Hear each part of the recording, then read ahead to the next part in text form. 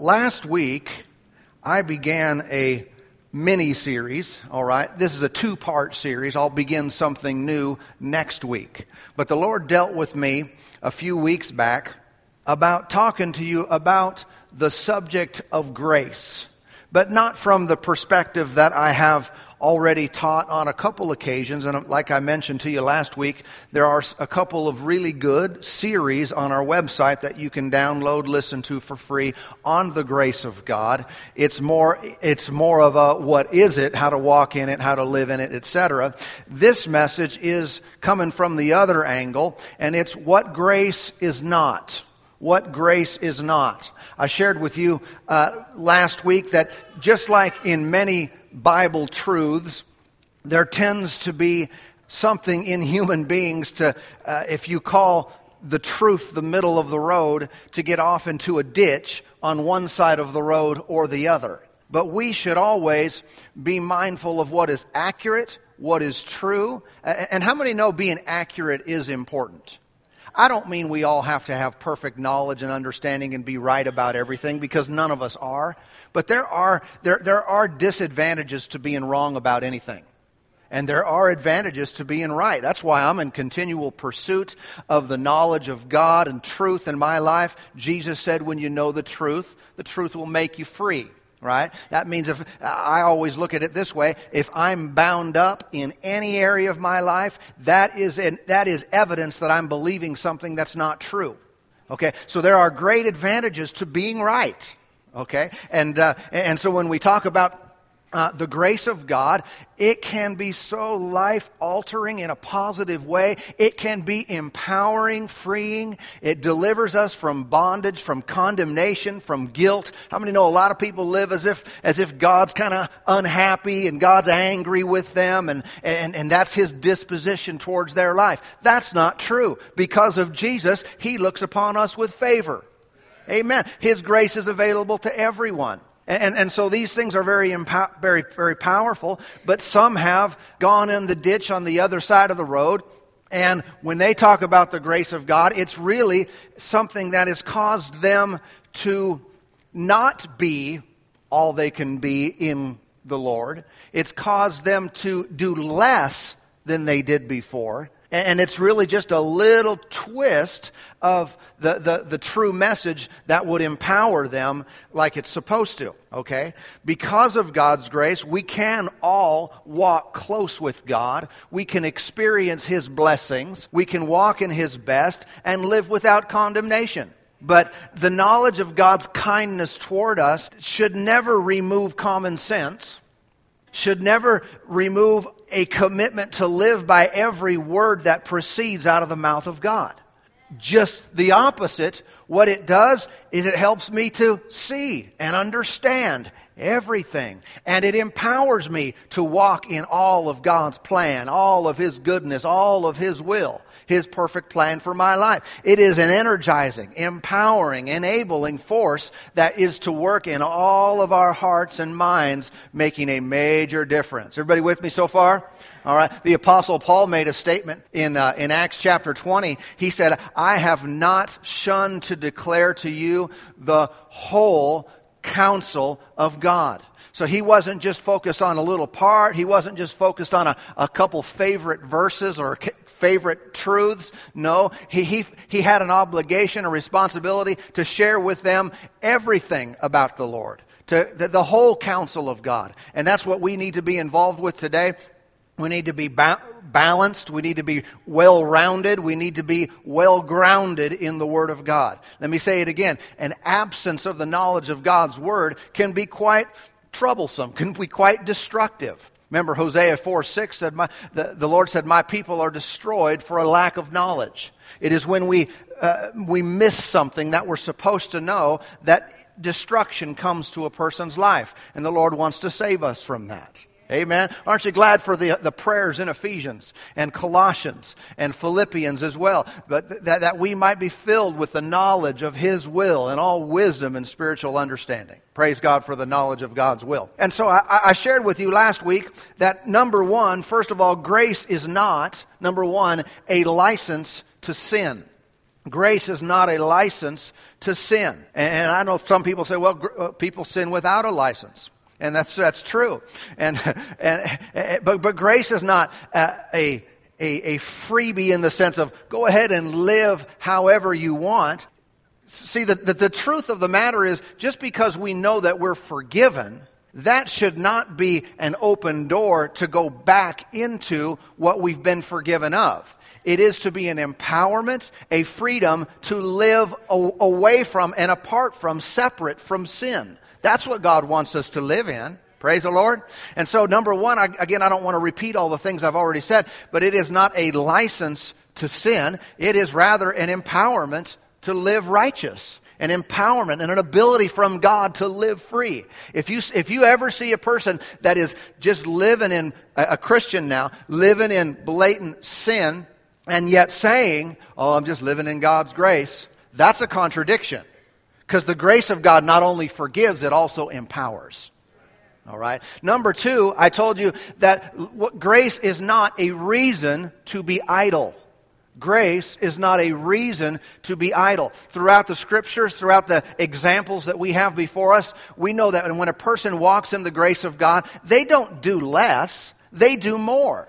They don't do smaller things, they do bigger things. It's just not unto salvation. It's not unto righteous standing or right place with God. It doesn't improve God's love for you when you do better, when you do more, when you live right and do a lot of things for Him.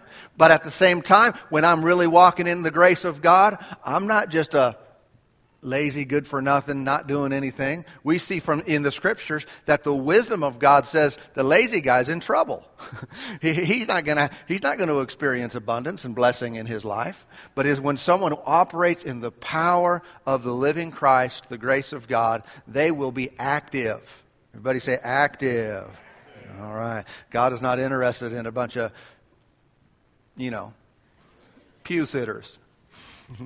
Come on. What is He interested? How about water walkers? Those that do what they cannot do. Those that see what they cannot see.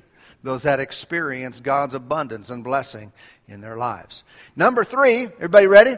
Number three today, what grace is not. It is not a life of lawlessness. Grace is not a life of lawlessness.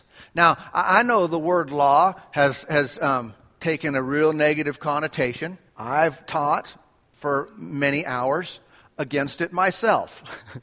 But when we say law, we're talking about how a believer, a New Testament, New Covenant believer, they are not under the law of Moses. And that is all the laws and commandments, the 10 commandments, the hundreds of other commandments of the Old Testament, the regulations, the rules. I mean, that is so clearly stated in the New Testament again and again and again throughout Romans and Galatians and other places that we are not to live under the law. But that references again the law of Moses, the commandments that He gave him to govern Israel, basically for the end result that they would come to an end of themselves, realize that they would always fall short of God's glory, that they could not live a perfect, righteous, sinless life, and they would look for a Savior. Amen. I mean, that's what the intention of the law of Moses was. You come to your end and you say, God, help. And there Jesus is on the cross paying for your sins and for mine. Up from the grave on the third day, and He's alive now. And those things are true. But now, since we have that truth established, I don't know, is that considered established after 30 seconds of explaining? But it is a well-established Bible doctrine and truth. We should understand that the word law in and of itself is not evil. It's not bad. In fact, you know what? It's a New Testament word. And not just speaking against it, but speaking for it. Let me give you an example of the word law used in a positive way in the New Testament. All right? Romans 3:27 refers to the law of faith. The law of faith. Is that the law of Moses? No, that's different. All right? Or what's called the Mosaic law. No, the law of faith. Romans 8:2 mentions the law of the Spirit of life in Christ Jesus. The law of the Spirit of life in Christ Jesus.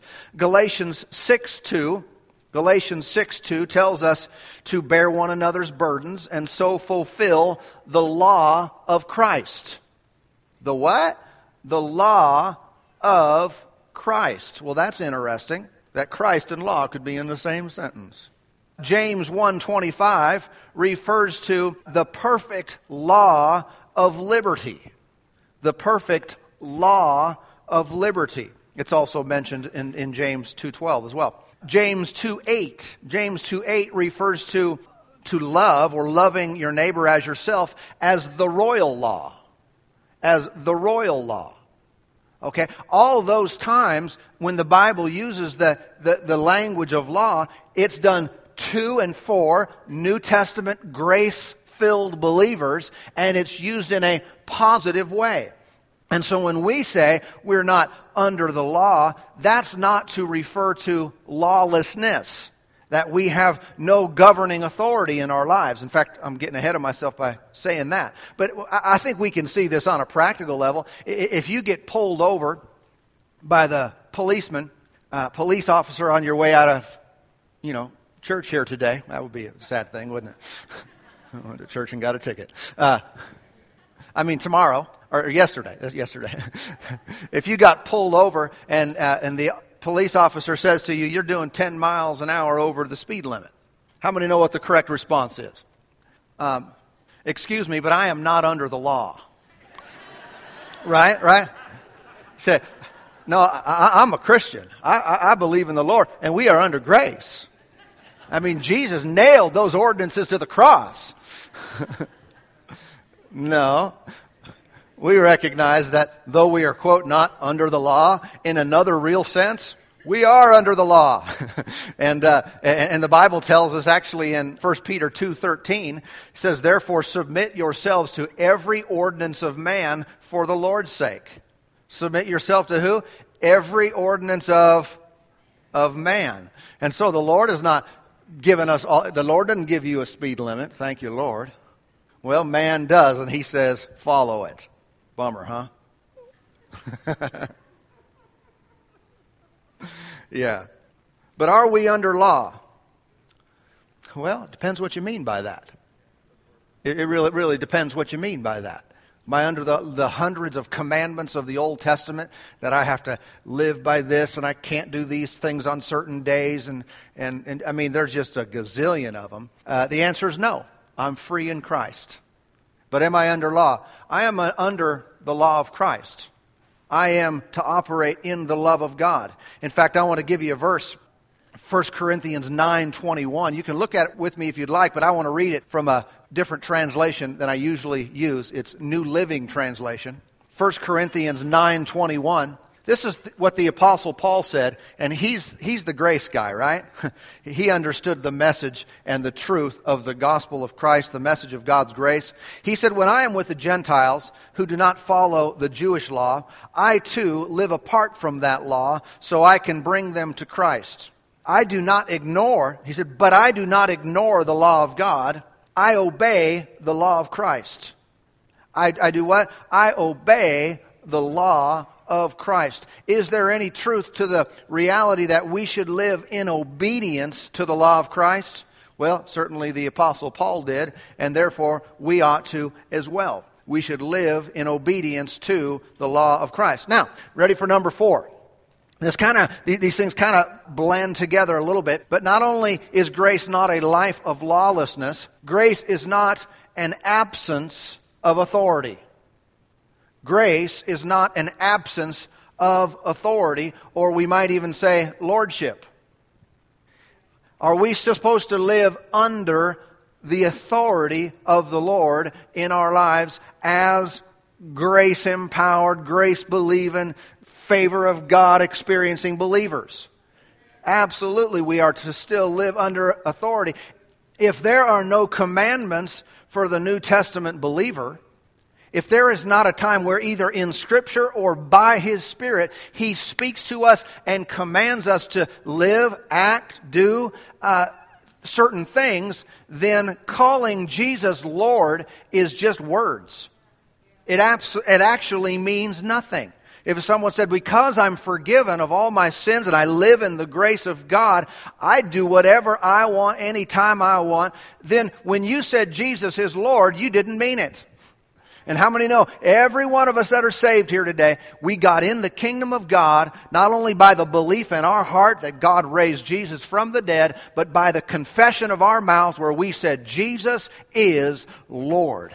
That means we have given Him a place of higher rank than ourselves. We have made Him master. We have made Him king. We have given Him supremacy in our lives, in our decision making, in how we conduct our thoughts, our actions, how we treat one another. We have said, I am making Jesus the master, the Lord of my life. That is the qualifier, the condition to getting into the kingdom of God. That's how I receive His grace and salvation. I give Him that place where He can call the shots. You know what calling the shots is? That's Greek for commandments. Not really. But it means the same thing, you know. I say, Lord, I'm going to do whatever you say. That means He gives me commands. So commands are not a bad thing, are they? No, not unless they're coming from a bad person, but they're not. Coming from a good person, all right? Let me give you a few examples of this in Scripture, both with Jesus and the apostles. I like to, explain these things so you know I'm not just talking and not just making a good speech here. But we look at things in the Word of God. If they're not in there, forget it. If I'm telling you stuff and you can't see it in the Scripture, forget it. But John chapter 12. John, the 12th chapter. This is, first of all, Jesus, in how Jesus conducted Himself. Now, we all know this, that Jesus, in His earthly ministry, He was God, but He didn't function as God. Right? He didn't do miracles as God. He didn't speak as God. He spoke as man inspired by the Spirit of God. And actually, Jesus lived under the authority of His Father. It's interesting. Jesus Himself, though He was sinless, He had committed zero sin. He had zero guilt, zero condemnation. He was completely free of that. But He still lived in obedience, under authority to the Father. Jesus said in John chapter 12 and verse 49, "For I have not spoken on my own authority, but the Father who sent me gave me a command what I should say and what I should speak. And I know that His command is everlasting life. Therefore, whatever I speak, just as the Father has told me, I speak." Well, if Jesus conducted Himself that way, Jesus being the man, right? If He conducted Himself that way, do you think we ought to conduct ourselves that way? Even though we're forgiven of all sins and living in God's freedom, living in His grace. Come on now. Will the Lord tell us things? Yeah, absolutely. He will speak to us. He will, quote, command us, instruct us, tell us. And if we're really submitted to Him, if Jesus is really Lord, then we obey.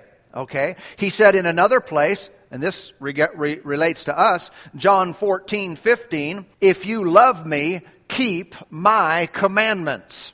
If you love me, keep my commandments. So are we supposed to keep the commandments of Jesus? Well, one, we can see not only that there are commandments of Jesus, that He does have something to say concerning your life, where you go, how you think, what you say, what you do, that we are also supposed to follow those commandments. This would be indicative of a person who is living in the grace of God, not a person who's not. Sometimes people think, well, if you're living by commandments, then you just need to come over into God's grace. You mean like Jesus? All right. Now, Acts chapter 10. Acts the 10th chapter. Just a right turn there from where you're at. Acts the 10th chapter. Move on over a little bit and get past the resurrection. We're now definitely, most certainly, in what's called the dispensation of the grace of God. His kindness and favor towards all. In Acts chapter 10, Notice with me in verse 33, "So I sent to you immediately, and you have done well to come. Now therefore, we are all present before God to hear all the things commanded you by God." And so the apostles would use this same language that God apparently was still commanding them to do stuff. Now, I don't mean their salvation was hanging in the balance, where if they weren't obedient to the Lord's command, that they would just like that be separated from God. But how many know it definitely causes a problem? When the one you have given your allegiance to, you have said, "You are my Lord and Master," and he says, "Yes, glad to have you in the family. Here's something I want you to do." And you say, "Oh, no, I'm under grace." You didn't by chance, God, you didn't just tell me to do something, did you? Because that's Old Testament. That's Old Testament where you start telling people what to do. Apparently it's not. The Lord tells us what to do today, here and now. And how many know anytime the Lord tells you, commands you to do something, it is in your best interest to follow through? Not for fear of punishment, not for fear of rejection. Our righteousness is settled in Christ. But it would do you good, it would do me good to obey. Why? Because obviously God wants to do something special. He wants to do something in us. He wants to do something through us. And the absence of obedience and making Him Lord in a practical application just hinders His good things from happening in our lives. Amen, amen, amen. Praise the Lord. And so as the Lord deals with you, don't let fear creep in. Oh, if I do that, what's going to happen? Man, good stuff's going to happen. When you follow His Spirit, when you follow His commands, good things are going to happen. But the flesh, condemnation of the enemy, the devil will jump on your shoulder and all this stuff will happen. Why? To get us to try to ignore what the Lord is saying. Why? What does that do? It stops the plan of God from coming to pass, from being fulfilled. Nothing good would ever get done until a believer submits their heart, submits their life, their decisions to the Lordship of Christ. But when we do, man, we are set up for good things to happen. Anybody interested in good things happening? So I just want the Lord to move in my life. Well, that's a good thing. I want the Lord to move in my life too. Find something He told you to do and do it. That is really called faith. Faith is what accesses His grace. It all works together. Okay? Now, 1 Corinthians chapter 7. 1 Corinthians chapter 7, of course, Paul, the apostle, wrote the book of 1 Corinthians and 2 Corinthians. He's also the same guy who wrote Romans, which is the righteousness book, position in Christ, grace of God book. He wrote Galatians, which told people to stop being under the law of Moses and all this kind of stuff. He wrote 1 Corinthians 7, and one of the things he said in here, of course, he was just simply answering questions. In this chapter, he was answering questions about marriage and about divorce and about remarriage. And in the 10th verse of chapter 7, he wrote, "Now to the married I command," he does what? Commands, "yet not I, but the Lord." He says, so I'm telling you, this is what you should do. Yet it's not even me. This is the Lord's command. Well, that's interesting. The Lord's command, He says a wife is not to depart from her husband. All right? He said the Lord told him that. The Lord gave him that commandment. And so when he was speaking, he's speaking on behalf of the Lord. But that's very interesting to me how the Lord is giving commands in the New Testament under the covenant of grace. In this dispensation where our sins are all forgiven and we are white as snow and washed by the blood of Jesus, the Lord is still giving commandments. What should we do with those commandments? Not a lot of excitement about that word, but the word obey does come into place here, doesn't it? Really, we've studied this some before, but if you analyze the Scripture and look at the word believe really contains the word obey.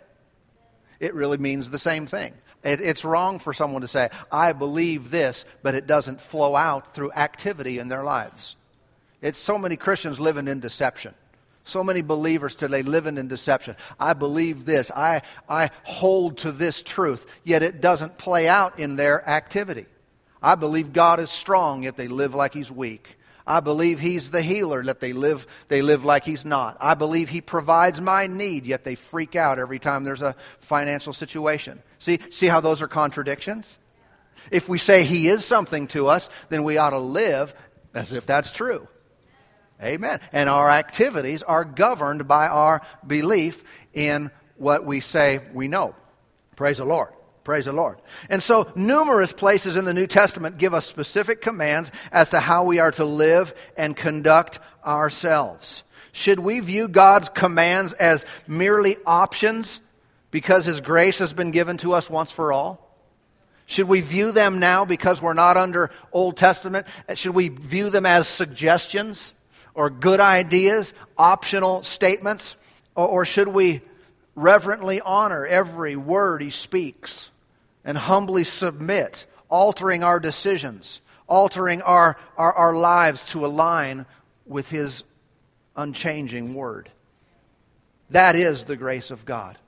That is living in His favor and His kindness. But knowing how much He loves you, man, that should be freeing to all of us. If ever He tells me to do something and my mind immediately says, bad idea. First, God is smarter than me, and second, He loves me. And He's not telling me to do things that are going to end up in my demise, end up with me suffering. He's telling me to do things, and not only whatever He wants to happen is going to happen, but I'm going to be better off for it. And ultimately, both here in this life and in that which is to come, I'm going to be rewarded for every time I submitted myself to His unchanging Word. Every time the Lord spoke, I said, yes, sir, you are the man. I'd be happy to do that. Be thrilled to be a part of your plan and a part of your kingdom. Amen, amen, amen. What about repentance? Where does that come into play? Are New Testament believers supposed to repent? Are New Testament believers supposed to have that activity going on in their lives? Or is that merely something that takes place at the point of salvation when we give our lives to the Lord, and then beyond that it doesn't play out anymore? Well, this is also a subject that is very relevant to a New Testament believer's life. A New Testament grace-empowered, Spirit-filled believer still may have times where they need to change.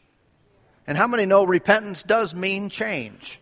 It is a change of mind. It is a change of direction. Now, when you give your heart and life to the Lord, that's the change.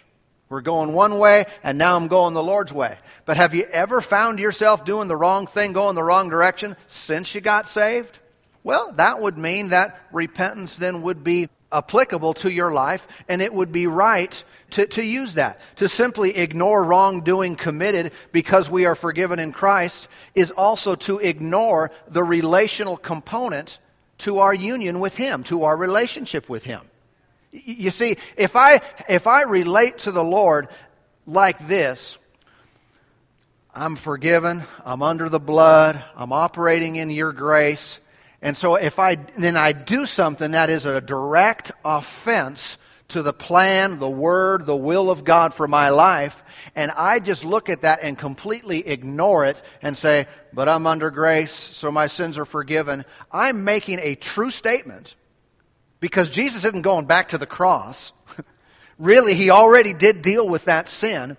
But I'm missing the relational component that is supposed to exist between me and the Lord. And that is, I think I shared this briefly about using the example of my wife last week in a little bit different context. But if I sin against her, we're still married. But it does cause a problem. Right? It is a hindrance to our walk and relationship with each other, but we're still married. You're not out of God's kingdom by sinning, but to completely ignore it is rude.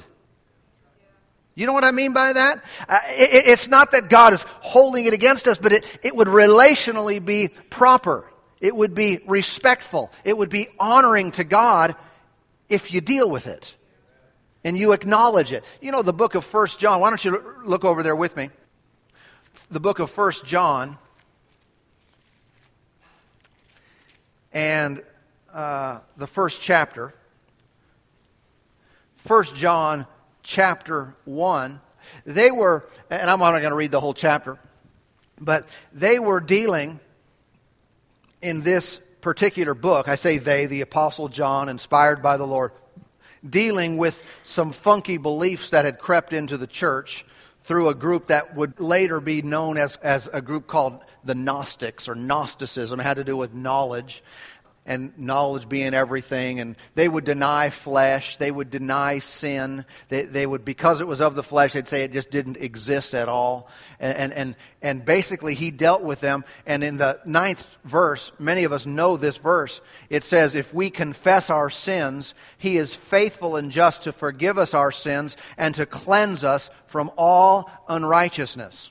Well, what's happening there is sometimes because people have been exposed to the message of God's love, His righteousness, His grace, and they know that sins are dealt with past, present, and even future, they dismiss verses like this, saying that that a believer should confess their sins and they'll be forgiven of their sins. But they say, I'm already forgiven in Christ, so what does that have to do with my life? Everybody with me? But when you read the context, he's simply talking about people who will deny it or acknowledge it. Deny it and you live in darkness, you remain living in a dark place, or acknowledge it. What? Acknowledge the sin and acknowledge the blood of Jesus that has been shed for that sin, that Jesus has already washed it away. You acknowledge it and then you're free from it. What do you mean free from it? Right up here. Free in your heart, free in your mind, free in this union and relationship you have with God. But we do not want to go around just like robots and just the mechanical approach to our relationship with God, saying, well, positionally, legally, this is my right, this is who I am in Christ, and do away with the practical application of God is my Father. Jesus is my Lord. He is my friend. He's the one I serve. He's the one I love. And what we want around here, we are not just interested in positional truths, although that's the foundation of who we are, what we have in Christ. I am interested in a walk with God, a relationship with Him where we talk, where we fellowship, where He speaks to me and I speak to Him. Where we walk together and commune like Enoch of old, who did it for a long time. and one day was just gone. He was just out of there. He had such a union with the Lord, a walk with God. You don't do that by just being robotic and just stating the way things are legally. This is a fellowship that we have with Him. And so when there is mistake, when there is sin, when there is error, we're not saying Jesus' blood was not sufficient to cleanse me and forgive me of all these things. But Father, I did this. I know this annoys you. I know this is relationally not kosher here. This is not good. Man, I did that. It's acknowledgement. But thank you that the blood of Jesus has been shed. My sins have been washed away, that I am right with you today. I thank you that you still look favorably and kindly towards me. And Lord, I resubmit again my life to you. I'm going to do what you say. When I know what's right to do, I'm going to do it every time. Come on, that's respectful. That's honoring to the Lord. That treats Him like He's a real person and not just a figurehead. Not just a law in heaven, a God in heaven, not just a computer of some kind. No, He's your dad. Our hearts cry out, Daddy God, Abba Father, right? This is a love relationship we are supposed to have with Him. This is not a religious set of regulations and rules and just facts we live by. He is God. He is real. The Lord Jesus is with you. He said He would never leave you or forsake you. Don't live or act or think or breathe like He's not present at all times. And if something is done wrong, and we've all been in that situation, what should you do? Man, acknowledge it, but then acknowledge that He's already died for your sins too. Acknowledge that the work of Christ is done.